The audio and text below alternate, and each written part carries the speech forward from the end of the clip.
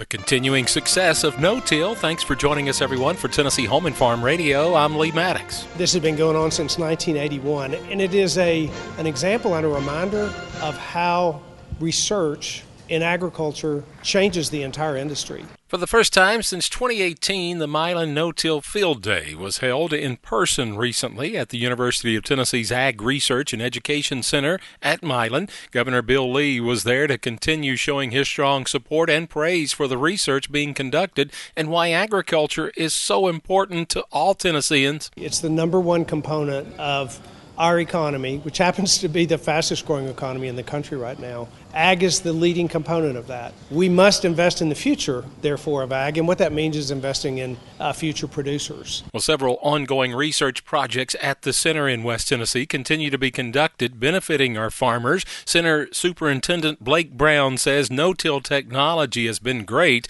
but just wait. This year, only 4% of our acres in the state are farmed with the old conventional system that we did on all the acres 40 years ago.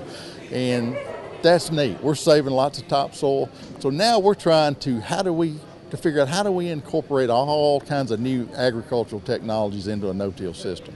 Technology in agriculture is fixing to blow your mind. If you just do a quick Google search sometime, and it is amazing what's coming down the pike in the next 5 or 10 years. Farmers like John Moore of Chester County have been coming to Milan No-Till Field Day for years and appreciate the new information shared. We just like the information, they have and the different things, and it's we've always used it. We hadn't been in a long time on account of COVID and other things, but it's just enjoyable. I'm very familiar with what's going on here. Certainly nice to get out of the Capitol and be out among those that are producing food in this state. Well, another successful Milan No-Till Field Day for Tennessee Home and Farm Radio. I'm Lee Maddox.